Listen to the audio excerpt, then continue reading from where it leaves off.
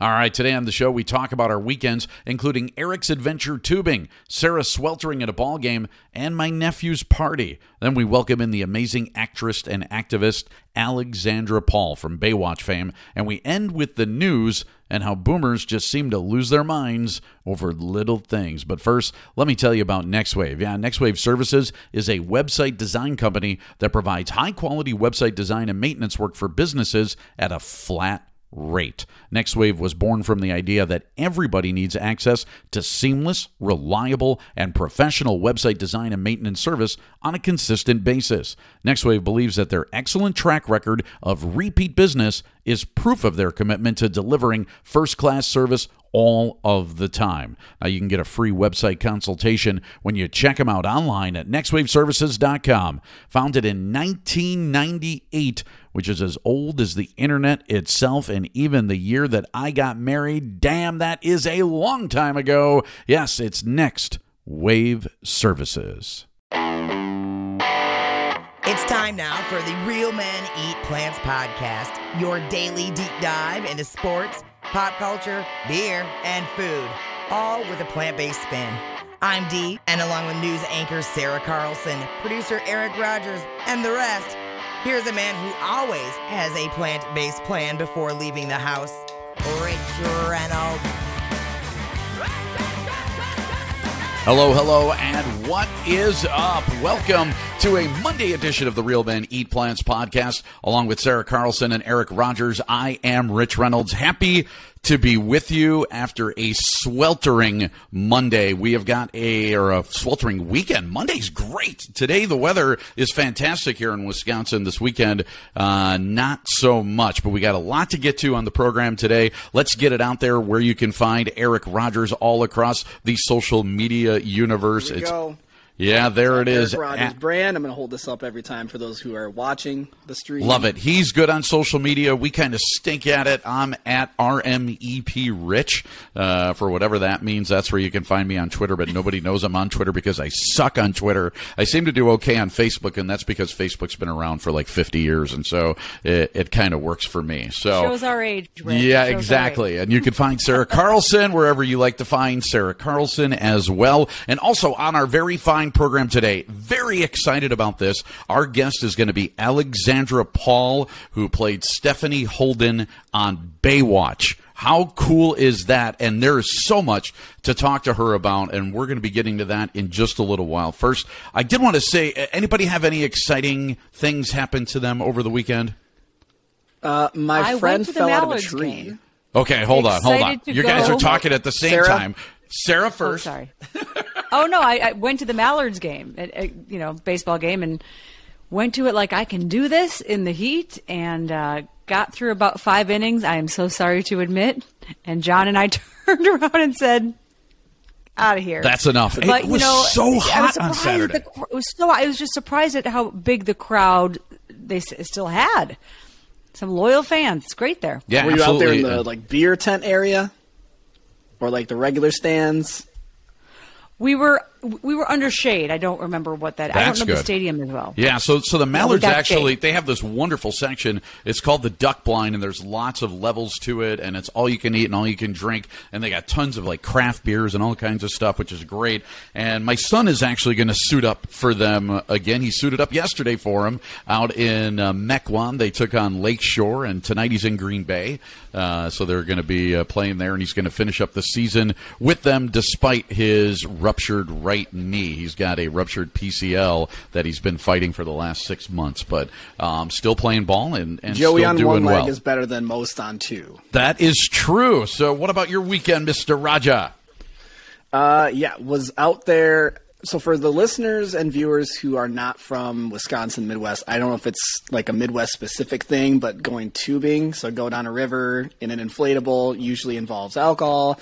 In Texas, where I lived for a while, they call it floating the river. So it's got different we were names. floating the river. Depending on where you're at, and floating the river is always fantastic. So tubing happened for you. You floated the river. Good stuff? There was a tree overhanging this river, and they tell you before you start, do not climb trees, do not pet.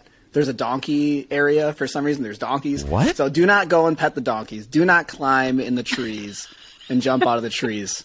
What do you think? Where the hell were you floating the river? What is this? This is Albany. It's down south of Madison. Okay. Little town. I didn't even know you could float rivers there, or tube, as they call it in great old Wisconsin. There was actually, believe it or not, someone was tubing up there was like a group of teenagers tubing up near Minnesota in Wisconsin on the St. Croix River, and there was like a crazy dude that stabbed one of them. Like, the it was police big showed news. up, by the way, when I was tubing. Yeah. Oh, really? Yeah. What were you guys doing? You were petting the donkeys, weren't you? Well, someone got lost. there was like a search and rescue team. I'm not kidding. Holy cow! So, listen, you see that in the news. Tubing or floating the river should not be that dangerous. It's usually just a bunch of people floating on tubes and drinking beer. It should be a good time had by all. So that's pretty crazy. Speaking of drinking beer, I was doing some on Saturday. My nephew graduating from high school. He's going to UW Stout. So in Wisconsin, they say, when in doubt, go to Stout, or at least that used to be the saying. But he's actually a pretty bright kid, and he's going to do, like, STEM, whatever the hell STEM is. Does everybody know what STEM is? That wasn't around when I was around, but Eric probably knows what STEM is. Do you know what STEM is? Yeah, don't recall what that stands for, and that's horrible of me since I work in the school district, but don't deal with the STEM is it like stuff a lot, but that's like a lot of science, right? Science and mathematics and stuff like that. So he's going to do that. But anyways, like, my whole family, except for my parents and sister and her family, they all live in Janesville. And which is about, I don't know, an hour and a half north of Chicago. The rest of my family's all from Chicago. I live just north of Madison. So go down there, and my whole family from Chicago is there. When I say whole family, like, we're Italian on my mom's side. That's a big family. Cousins that may or may not even be cousins we call cousins. It's just how big the family is. And it's so funny because they all know that I'm plant-based now. And so they will go out of their way to literally barb me every time. They stick me with it. They're like, oh, don't you wish you were eating this, or eating, like, big giant beef sandwiches and stuff like that. I'm like, no, I'm okay. And of course they'll go and grab a handful of grass and they'll try to throw that your way. You're hungry now, and you get this, and I'm just amazed by, and I know it's all in good fun and all of that kind of stuff, but when you become plant-based, and I'm sure other people have probably experienced this as well, when you become plant-based, it's your family that's the hardest obstacle to overcome. I mean, they will not let up at all. Friends, family, acquaintances, whoever knows you, all of a sudden they're not supportive of your diet anymore. All they want to do is make fun of it. They think you're going to waste away. They think all you eat are salads. They think, everything is, about grass and all of, and I'm like, hey, listen, I might smoke grass, but I'm not eating grass, okay? There's a big difference here in what plant-based is, but that was basically my weekend in a nutshell. It was just my family making fun of me for being vegan, and that was it. I've been vegetarian. I've been vegetarian my whole life. Yeah. John, my fiance's family is Italian, and so far so good, but maybe that's because it was from the very beginning, and they found out early on I was easy. Wait, what? Sorry. We didn't know this about you, Sarah. Easy to serve food to at a family gathering. All right. I didn't need something else. Do you know what I mean? I can pick meat out of a pasta. I can just eat the salad and figure out what I need to eat before or after. And that's my own family, too. My mom loves making something separate for me. My whole life, well, most of it, she made the most fantastic gravy. Mm-hmm. It's actually vegan, not just vegetarian, if I recall, for Thanksgiving. Okay, nice. And I never tried the other stuff, but that didn't care to. And so I would freeze that and have it on potatoes later in the year. Fantastic vegan gravy. Beautiful. Last week we found out that you were cheap, and now we found out that you're easy today on the show. Cheap and easy. Yeah. Yep. These are things you don't want to advertise, Sarah, as a lady. We don't want to do that. I know. So, okay. Anyways, I'm glad everybody had a great weekend. We are all here. We're ready for our show. Very excited about Alexandra Paul coming on. And what I did, like, in preparation for Stephanie Holden from Baywatch coming on the program is I started watching old episodes of Baywatch. And I just got done right before we came on today. I watched the Stephanie Holden death montage where and this is amazing to me. I couldn't remember that they had killed off her character.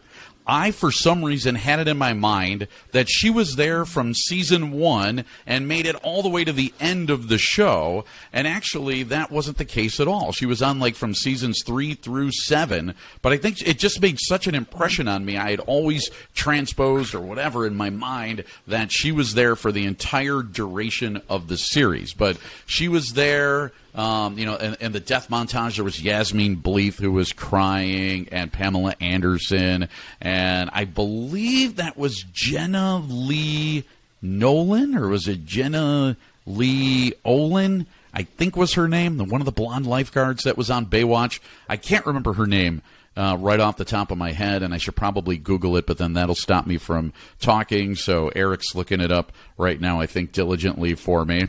And I think maybe it's Jenna. It's Gena, and then space Lee, and then her name's got to pop up by then. But she was on Baywatch. And, then there was Alexandra Paul. And Alexandra Paul played Stephanie Holden. Like, Stephanie was... Jenna Lee Nolan is correct. Okay, so Nolan. Jenna Lee Nolan was on there as well. And Stephanie, they killed her off. She went sailing with her new husband, and a mast from the sailboat fell on her and killed her.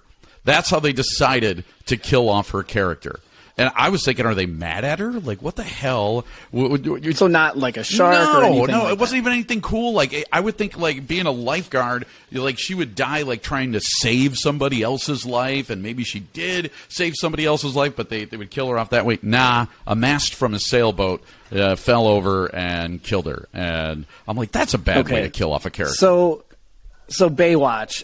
This was, when did that premiere in 92? 89, believe it or not. I looked it up and I'm like, it was the freaking 80s still. Mm-hmm. Okay, so I was born in 88. I am old enough to know what Baywatch was, not old enough to remember and, like, retain information from watching episodes.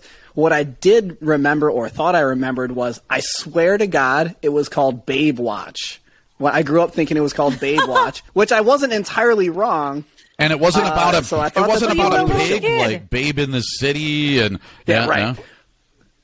Red swimsuit. Yeah, that's too funny. No, there was this guy when I grew up, like the house I grew up in.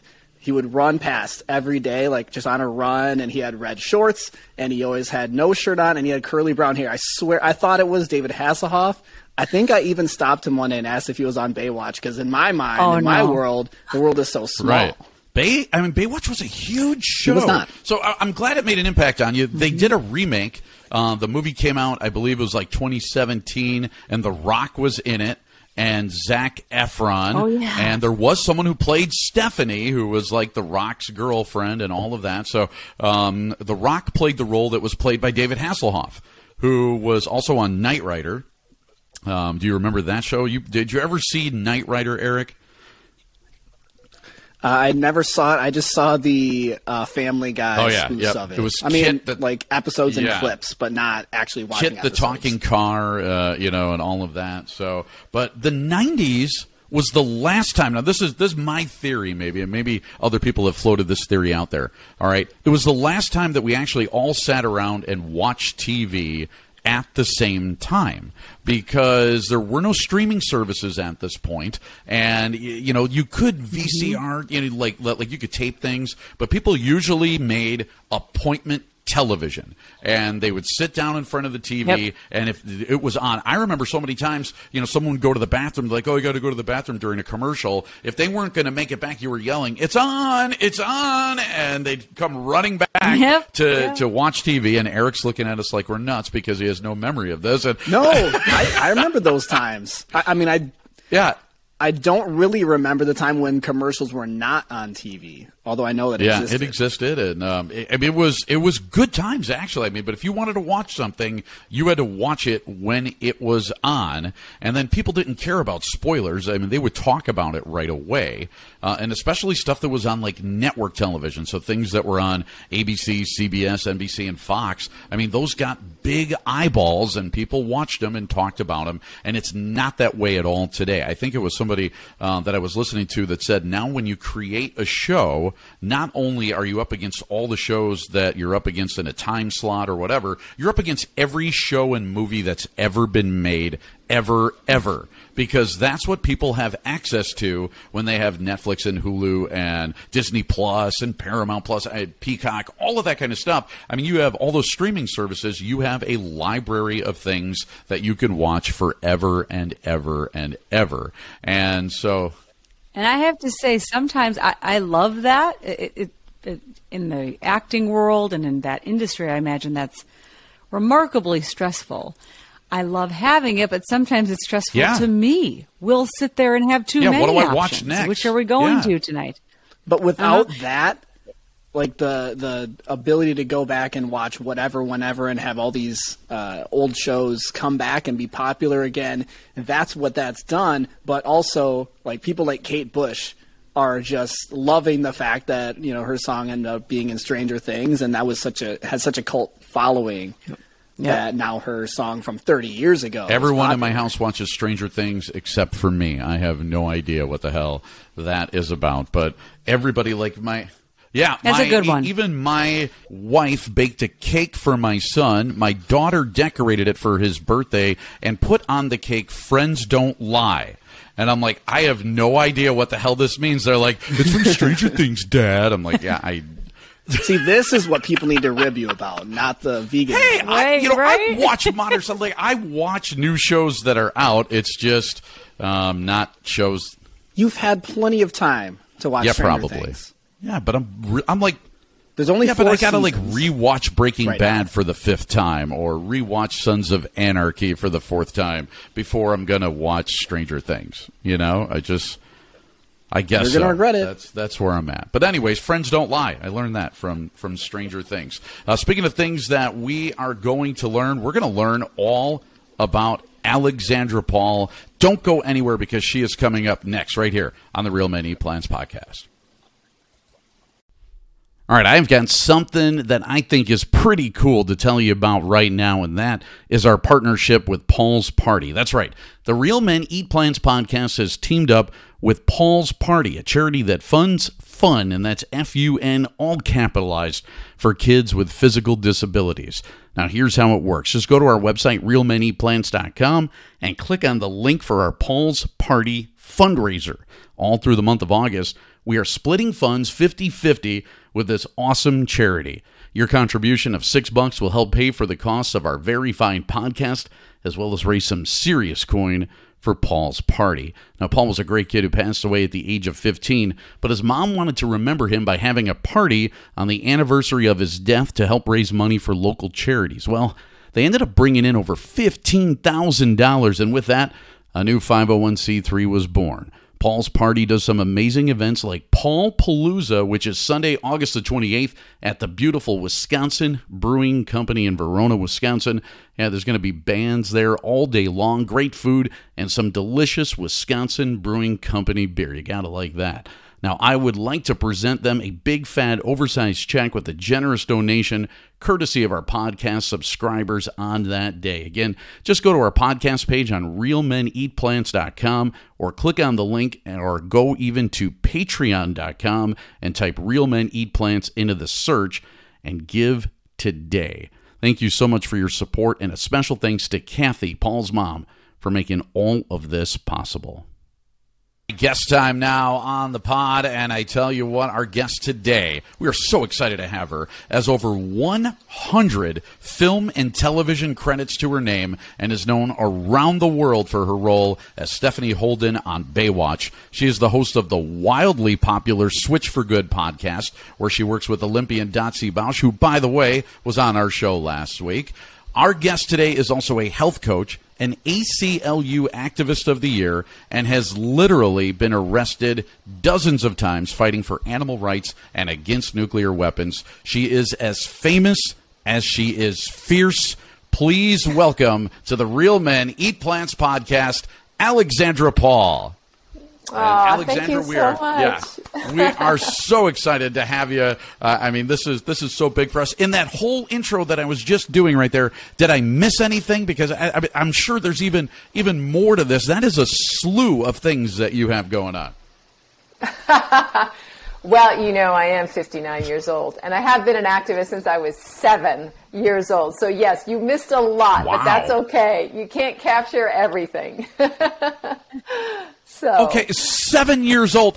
First of all, okay, how do you start that young, and then where does that fire come from? Because I don't think a lot of people are born with that. So where did it come from for you? Was it manifested somehow? Were your parents activists? How did you get to that point where you said, you know what, I got this in me and I got to let it out? My first activism was when I wrote to President Nixon, which dates me, of course, and asked him to stop pollution. And my sister and I and our friend Nancy Simons got a letter back each, and we were so excited. We felt like we'd been heard, and then we realized that it was the exact same letter and that maybe it wasn't President Nixon's signature, but a stamp at the bottom. But we still got a reply, and I think that was the beginning of me understanding that if you take an action, somebody does hear you somewhere. And my mom was a liberal Democrat and my dad was a conservative Republican. So we were aware of people's opinions in the world.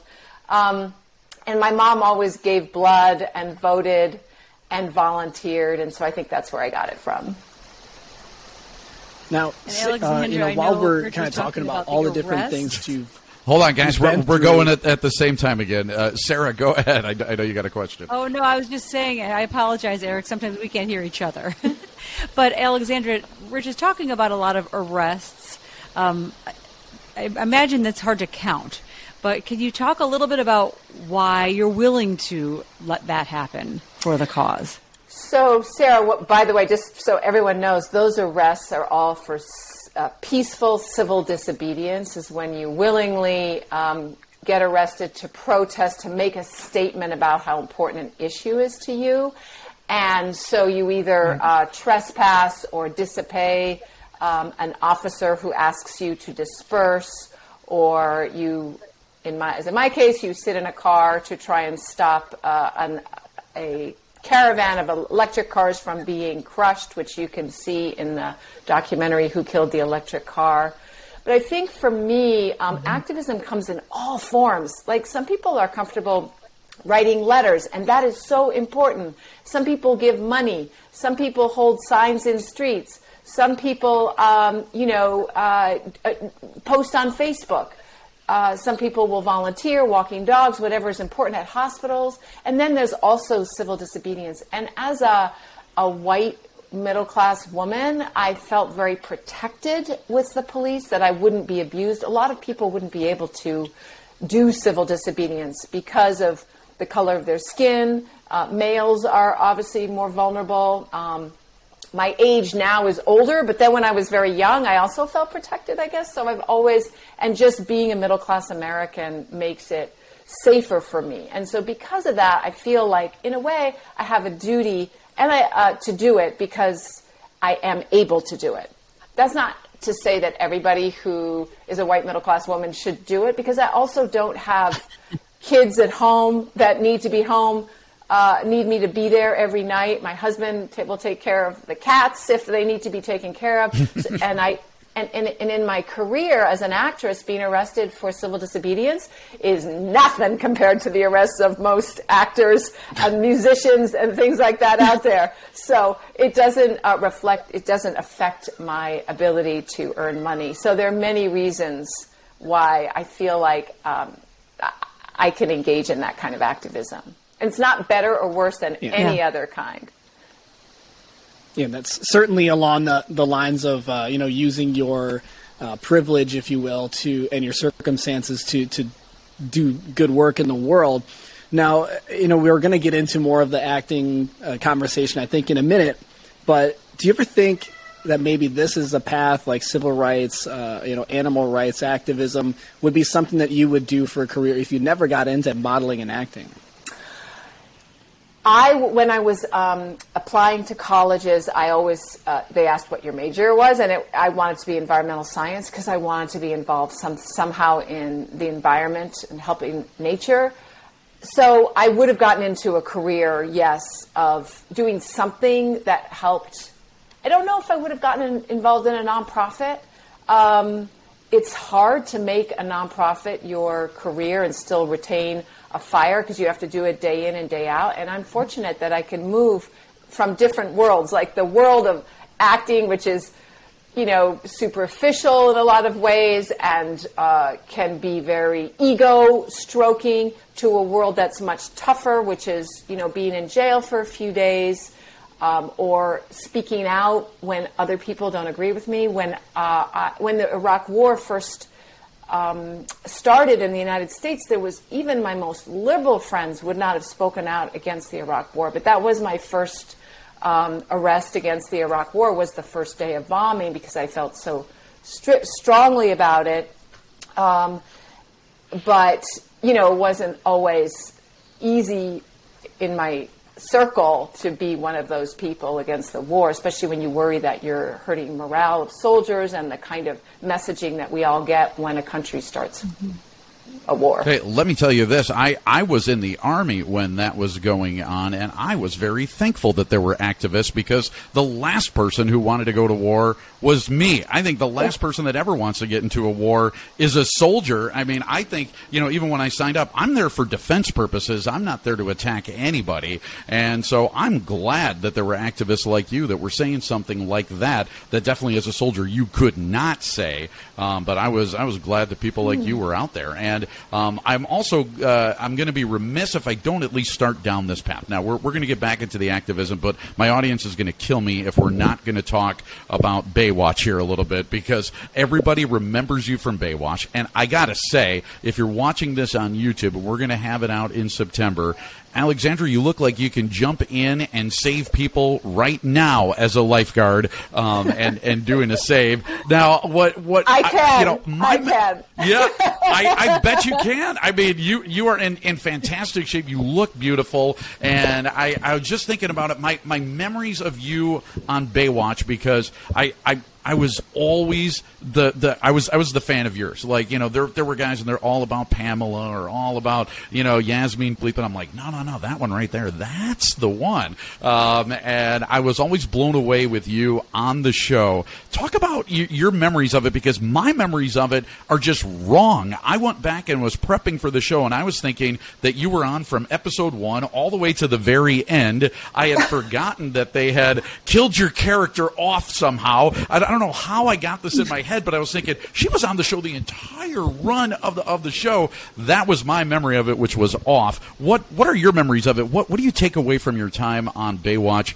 Working alongside some of those big, huge name actors that you were with, and doing love scenes with David Hasselhoff and all of that kind of good stuff. I mean, there's probably so much to unpack there, but talk about, if you could, some of the memories you have of working on Baywatch. Well, I don't want to disavow you of the belief that I was on for all 12 seasons, but I actually was only on for 5 seasons. But thank you. I think because I was very different from the other actors, I do not have a curvaceous body. I'm very athletic. My hair was brown, and I cut it after my first season. That I am more likely to be associated with the show because I, just stood out more, I guess, for better or for worse. I learned something actually doing that, was because I was cast. I was a very good swimmer, so I was cast also because I was a good swimmer. David Hasselhoff liked that I was very tall. I'm 5'10", and he's 6'4". And so I did play his love interest for a lot of the show. But when I first was cast, I was thinking, why am I here? And then I realized that I shouldn't try and be like the other beautiful blondes who were so sexy and gorgeous, because I couldn't do that. I mean, even if you gave me breast implants and dyed my hair blonde and added extensions, it's just not my personality to be able to exude that kind of sexiness. I grew up in New England, and we just didn't...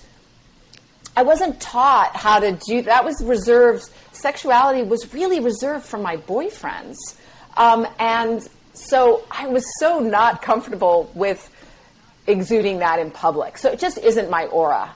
And so by cutting my hair, I didn't realize this at the time, and actually I started lifting weights again my second season. I actually became more of who I am instead of trying to be something that I wasn't, that those women did so beautifully themselves.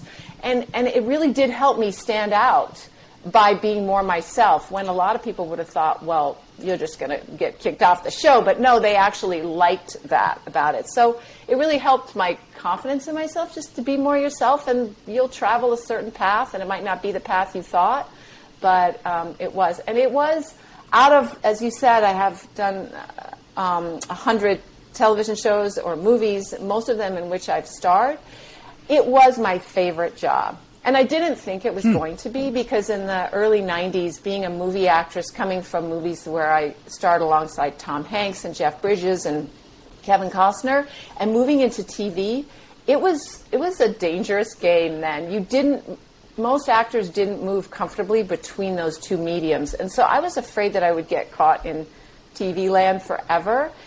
Turned out I really love TV land and wouldn't mind getting caught in TV land forever, because it's I love the fast pace, I love the camaraderie of a series, and the steadiness of the work, being with a character for a long time. There's so many benefits that I didn't recognize before I started Baywatch. And the only reason I did it was because I said yes to the offer, was because my manager said, you're doing a lot of independent movies, Alexandra, and this little show, Baywatch, whom nobody liked in the United States, is very successful in Germany. Nobody knew that. So you should do it, because a lot of your independent shows, your independent movies are being financed by Germany, so you should do Baywatch. So I said, okay, and it turned out to be much more than that. And then became the most watched show in the world at that time. Well, and of course, when you think about a show like Baywatch. We were just talking about your show before you came on, and one of the things you started talking about is that sexiness and where it's defined, how it's defined. I know, doing some research on you myself, that you've battled bulimia for many years, and I just wonder how you've been able to continue to do so, because I don't think that's something that ever completely leaves you, especially while also focusing so hard on diet. It's a healthy diet, but that eating disorder element of it, I imagine, was a tough stretch, especially during, I imagine, Baywatch. Well, that's such a good question. I struggled with anorexia and then bulimia from ages 16 to 28. I was cast in Baywatch the year after I stopped throwing up and binging. I would have said no to the show if I had been in my eating disorder, because I would have known that being in a bathing suit every day would have just been a huge trigger, and it would have gotten worse. That's why I left modeling. But when I was not binging or throwing up anymore, it was like this huge weight off my shoulder, and I was able to say yes to the show and feel so much more comfortable in my body, because I used to cry for years afterwards, knowing that I had overcome this huge burden that I never believed that I would overcome. And when I say overcome, Sarah, you're right. Addictions stay with us, and we have to be wary, because we can be sober or abstinent, or not gamble anymore, or whatever the addiction is. They're so varied. But we can get back there in a second if we're not vigilant. I always feel that, which is why I was in a 12-step program, Overeaters Anonymous, and I called my sponsor every day for 10 years, well after I felt like I was thoroughly abstinent. And I don't go to meetings anymore, but I still think the support system is so important. So having the show Switch for Good, where we deal with disordered eating in some shows, and having Dotsie, who's experienced it myself, and also talking with people like you about it, helps me stay on course. And so during Baywatch, being in a bathing suit was actually freeing for me, because I didn't have to worry that I was going to binge later. And interestingly, like every addiction, it starts out to be about one thing. And for me, I'm sure there was control issues and authenticity, that I wasn't being authentic. And so I used food to soothe me. But I also used the bulimia to try and maintain my weight. And after 10 years, 12 years, it doesn't work anymore. Just like alcohol, we pick alcohol for a certain reason, and then the alcohol just blows that reason out of the water, and there's many other reasons why and problems that come with it. When I stopped throwing up, my weight actually went down and stabilized, and I didn't have the up and down that I did during my binging and purging. And so that also helped me a lot. And I think I also felt really so grateful that I wasn't as worried about, am I perfect? Do I look perfect? Or anything like that, because I was so grateful that I had overcome this huge psychic pain. Well, and I'm glad Sarah asked that question, because when you are into modeling and into acting, that's obviously, image a big part of the success, in a lot of ways. And when you think about someone being on a show like Baywatch, you're probably thinking, about that image. And, well, that's probably the type of role they're usually cast into, is like the eye candy type of thing. But then you've been in some other films and shows that are very not like that role. So do you have, another kind of favorite or something that sticks out when you think about your illustrious career? Well, thank you. I know that people used to look at me when I was on Baywatch, and they would think it was so odd that I was on Baywatch, because it was so counter to my very earnest self. And believe me, I was super earnest in my 20s and very serious about everything. And here I was on this very light show. But I have always loved doing, I have starred in 14 Lifetime movies. Those are light fare also, and I really enjoy doing that. So it's really the character that I like. I don't really judge the writing or where it's going to go, because I have no control over that. So it's just the work, and I've always liked playing people who aren't that nice, because I did strive to be nice. Being nice was so important to me in my youth. One of the reasons why I was bulimic. A lot of bulimics are very much people pleasers. And so I like playing characters that are not as acceptable. So and sexuality too. I like exhibiting my sexuality. So several prostitutes, 8 Million Ways to Die was one of them. And several other shows, and I've forgotten what their names are. But so I like doing that darker side. Not that prostitution is dark. I'm actually for the decriminalization of prostitution. So, and I've met and interviewed prostitutes for my roles. And but I like to do playing roles that are different from me, like that, like in 8 Million Ways to Die. Yeah, and, it's kind of funny where everybody knows you from. Now, everybody knows you from Baywatch, but when I was putting out there that you were going to be on the show, there were people contacting me. They're like, she was in American Flyers. She was in American Flyers. And my wife, when she saw you, she's like, oh, my God, I've seen her in so many Lifetime movies. My wife is addicted to Lifetime movies. And I'm like, it's just so funny where people know you from. My last question about Baywatch, because, this always seems to be like whenever there's a reunion show that someone's got to ask this question.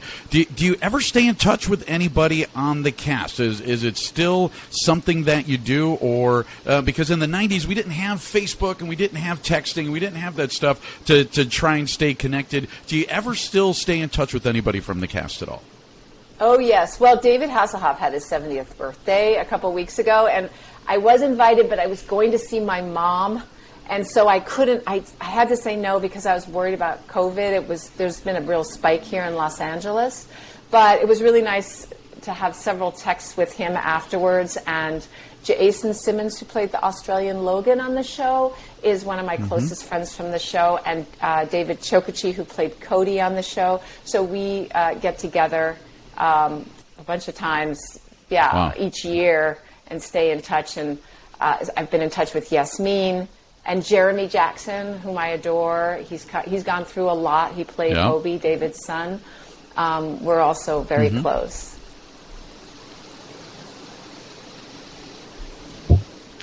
And now you're talking about all these people you keep in touch with. Also, before we had you on, we were talking about being judged for how we eat. So I'm turning the conversation now to the plant-based diet. How do you help other people, whether they're your family members, your friends, or just for advice even? Like, I want to try this. How do I even begin? Because we hope there are people listening that had just kind of dipping their toes first in. I want to say, as someone with an eating disorder, I became vegetarian when I was 14, but for the environment mostly. And then I started going over towards animals, so gave up like wearing animals when I was in my 20s, etc. But I did not become vegan until 11 years ago, so 48. Is that right? 48, something like that.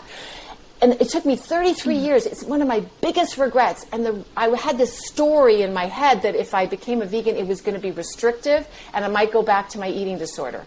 Not true. The opposite happened. I actually, because my diet was aligned with my values, I felt even more comfortable with food. So, and as a lot of vegans will say, it actually opens up your menu, because instead of just having, one of the 4 meats that Americans eat on their plate, we have, so many varieties of vegetables and nuts and seeds and beans, and of course plant milks. There's like 12 different kinds, but there's only cow's milk and maybe goat's milk in the supermarket. So we have to remember it's not restrictive. So I try and get that, because people are afraid of what they're not going to be getting, but actually they're going to be getting more options once they take away just the meat and dairy. The second thing I do is I used to hand out pamphlets for organizations. I think it was called Compassionate Vegans or something like that, on college campuses, and a lot of people would tell me, oh, but I can't give up cheese. And I would just say, okay, don't give up cheese. Give up everything else that doesn't really matter to you, because an animal died for you. And if you just go, oh, I think I'll have 2 bites and leave it, that is so disrespectful. So give up what's easy. And then I'm confident that after they've given up certain things, they'll start to their heart will change, like my heart changed. And they will have the courage to try giving up cheese. But if they really love something, I say, keep that. And, having 8 billion people be sort of vegan is better than having, 100,000 be perfectly vegan. Absolutely. And that was a very good example, cheese, because we're here in Wisconsin, the 3 of us. Behind the cheddar curtain, as we call it. And dairy is one of those fights that you have going on. So if you could, because we talked with Dotsie a little bit about it, but how did the Switch for Good podcast come together? Because I didn't delve into that with her. We talked about the pod, but how did you guys meet up? How did you get that started? And if you could, talk about what Switch for Good is actually doing.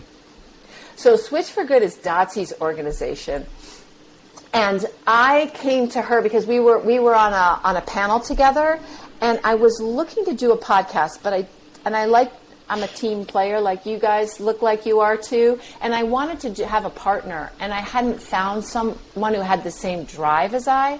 When I was on this panel, I met Dotsie just for the half hour that we were together, I was like, that's the woman I want to be partnered with. We shared a lot of the same passion and our history of eating disorders too.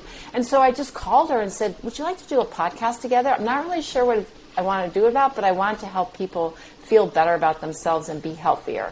And so we talked about veganism and disordered eating, and so we do have shows about disordered eating, and we're very honest about it, and so many Americans have that. But most of our shows focus on helping people get excited about a plant-based diet, and we decided to put it under the banner of her new nonprofit, Switch for Good, because it would help Switch for Good, and then the branding would just be easier.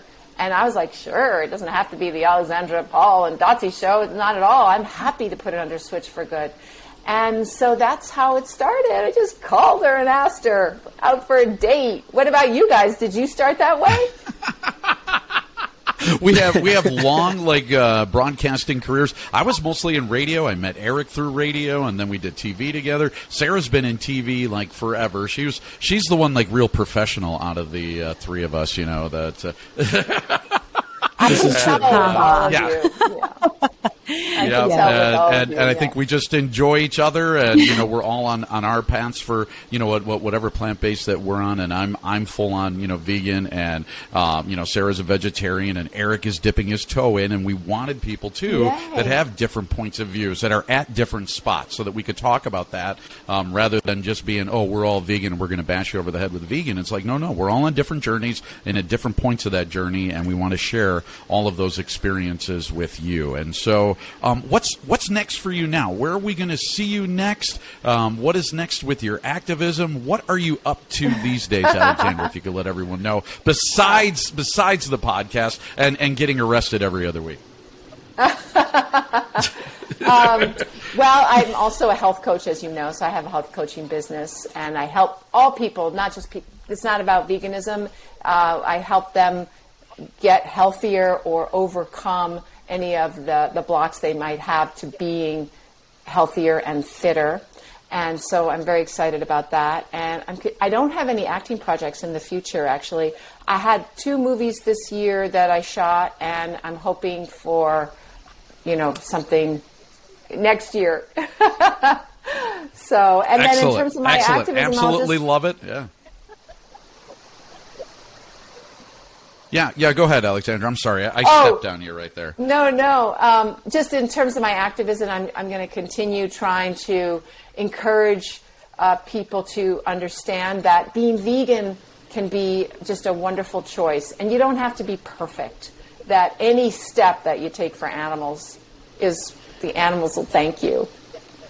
Absolutely, and we thank you so much for being here. You can check her out at switchforgood.com. Again, that's switch, the number 4, good, .org, actually, is that one, right? And then we have alexandrapaul.com, and so you can check out everything there as well. Check out their podcast, absolutely wonderful. I've been listening to it lately, and now I am stuck on it. I absolutely love it, and I became a subscriber and can't stop listening to it. I think you ladies do an awesome job. We are just so blown away by how fierce both you and Dotsie are, and it is just amazing. So hopefully you will keep up the good fight, and we'll try to keep up the good fight on our end. And I got to tell you, it has been an absolute pleasure having you on. So Stephanie Holden from Baywatch, Alexandra Paul, there she is. Thank you so much for being here today. It was my pleasure, and best of luck with the podcast. I'm so excited. Thank you so much for doing it. All right, time to tell you about VegReg. Yeah, VegReg.com helps you find plant-based restaurants and businesses in just one click. And if you are a vegan-friendly business, they can help you get found. If you're searching for healthy, cruelty-free meal options in your local area, VegReg is the perfect solution. Another great thing about VegReg, they have recipes. And when I say recipes, I mean real recipes. A bacon lover's BLT, cookie dough protein bites, penne arrabbiata, now that's the entree and not the character from The Sopranos, and even a vanilla bean, that's vanilla bean, he said, cheesecake, and they are all plant-based. You can also find Spotlight vegan businesses and more when you click on over to vegreg.com. I would say tell them that Rich sent you, but it's a website and no one would hear you. That's vegreg.com. Welcome to Sheila Select. The whole system will be ready in a few minutes. Take your seat and enjoy. Everyone has a story that's built on thousands of hows, whys, and whats. Join myself, Chris Sheeler, as I dive into how people live their lives, why they do what they do, and what goes through their mind while they do it. If you love learning and what makes people tick, my podcast, Sheeler Select, has you covered. New episodes every Monday. Find it on YouTube, Spotify, Apple, or just anywhere you get a podcast.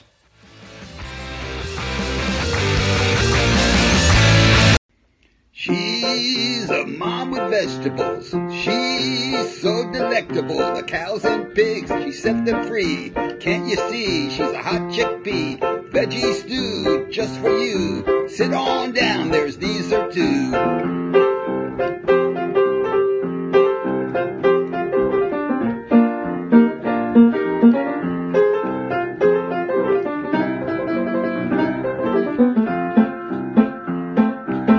She's She's a mom with vegetables. She's so delectable. Cows and pigs, she set them free. Can't you see? She's a hot chick bee. Veggie stew just for you. Sit on down, there's dessert too. She's a hot chickpea. Yes, Miss Sarah Carlson is here with the news. And Sarah, take it away. All right.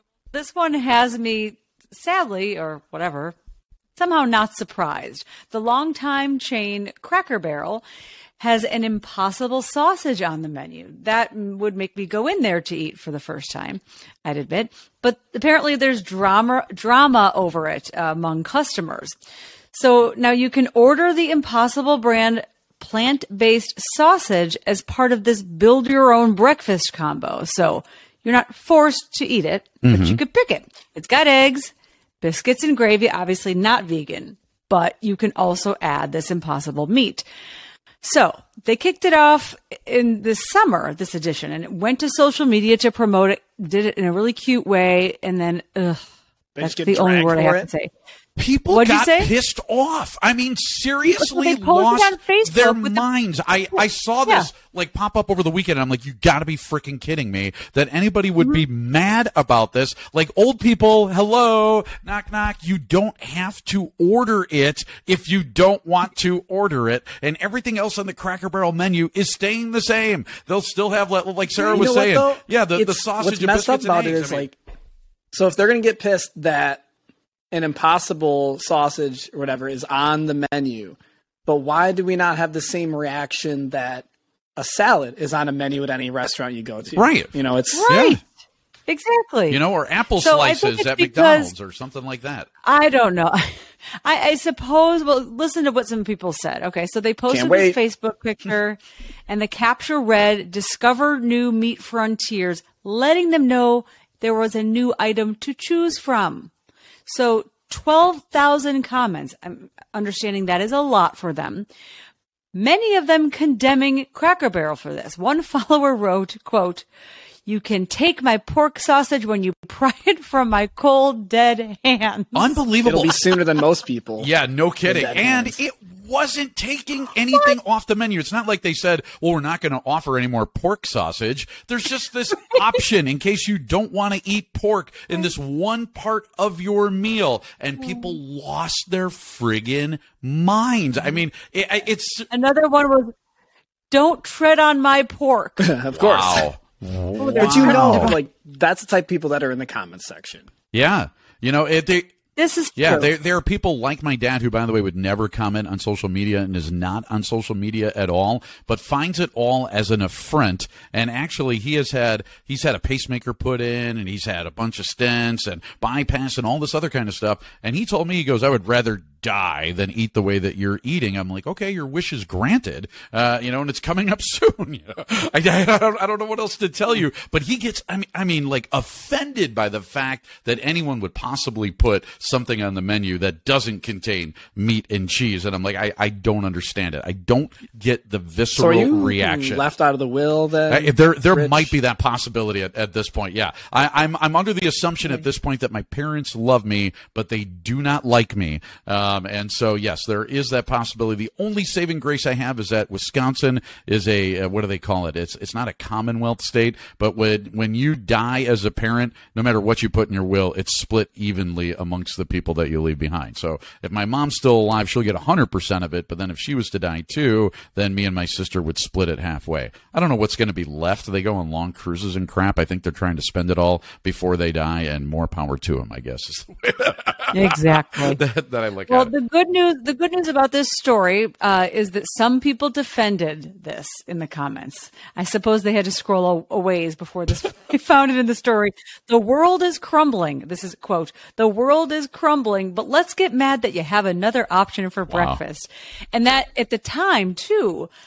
By the way, when this was all going down as it relates to the climate, the southern part of the country where the Cracker Barrel headquarters is, they were dealing with some of the hottest temperatures ever recorded. Under heat alerts, people were not surviving this. And so let's all take a step back and look at what we're getting mad about and commenting on. Yeah, I didn't even know media. Cracker Barrel existed until it was like 1984. We went on a road trip as a family to St. Petersburg, Florida. So St. Pete Beach we ended up staying at. And we drove through the South and hit a Cracker Barrel in Georgia. There were a bunch of, billboards for it, and ate at one. And it was the first time in my life I ever had sausage gravy on biscuits, and I had sauteed apples with it, and a big glass of apple cider in a frozen mug is how it was served. And I thought, wow, Cracker Barrel is the greatest thing ever. So there's always going to be a place in my heart for Cracker Barrel, and the fact that they're trying out something a little bit different, much to the chagrin of their own customer base.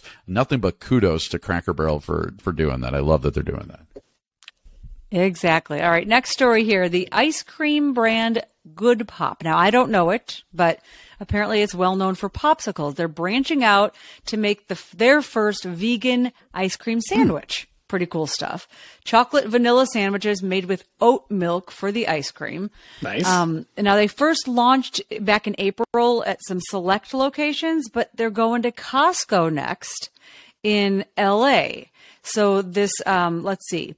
15-count box for $11.99 at some LA Costco locations. Testing that out. Let's hope that it does well. So they're trying to recreate the classic ice cream sandwich like the ones we grew up with, but cleaner ingredients, more delicious, better for everything, the planet. And this is the cool part too. Since the brand is built around doing good, Good Pop being the name of it, they're going to donate $1 to charity for every pledge received. So they encourage people to make pledges in addition to making these ice cream sandwiches. Beautiful. And that makes me want an ice cream absolutely. sandwich. And by the way, have Cool either of you one. ever tried vegan ice cream, either from coconut milk or oat milk or soy milk? No. I did a dairy-free ice cream. I think it was the Halo Top. Okay. Yep. They that right? make some. I mean, Baskin Robbins has 2 flavors. In fact, the son of the owner of Baskin Robbins, the Robbins part, his name is Ocean. That's actually his first name is Ocean Robbins. And Ocean Robbins wrote a book that started modern veganism in the United States. I think it was called A Diet for a New America. It came out in the early 80s, and it was all about veganism. And he was disowned from the Baskin Robbins fortune. They were so pissed at him. But now Baskin Robbins actually does have 2 flavors that are non-dairy. Baskin Robbins, by the way, is owned by the same company that owns Arby's. So I used to work for them, so I know that. So, but that's actually kind of surprising that they have that. By the way, vegan ice cream is fantastic. It tastes like ice cream, and Dairy Queen even has. Is Halo Yeah, Top vegan? I don't know if all of it is. If you go to Dairy Queen, you can get a vegan dilly bar. So a chocolate covered vanilla ice cream thing on a stick that is all vegan, and I dare you to tell the difference between that and the real thing. I mean, it's fantastic, and I don't know why anybody wouldn't switch or everybody wouldn't switch to vegan ice cream. It's just as freaking good. It's delicious. I know my daughter has a lot of the Halo Top, so I'll have to check the ingredients. Yeah, I don't know if all of them are. And yesterday I happened to be at Costco, one of those let's pick Sunday to go to Costco, Sarah. And as I sat there trying to choose between my Impossible burgers and then they did some plant-based chicken nuggets, I got all excited about it.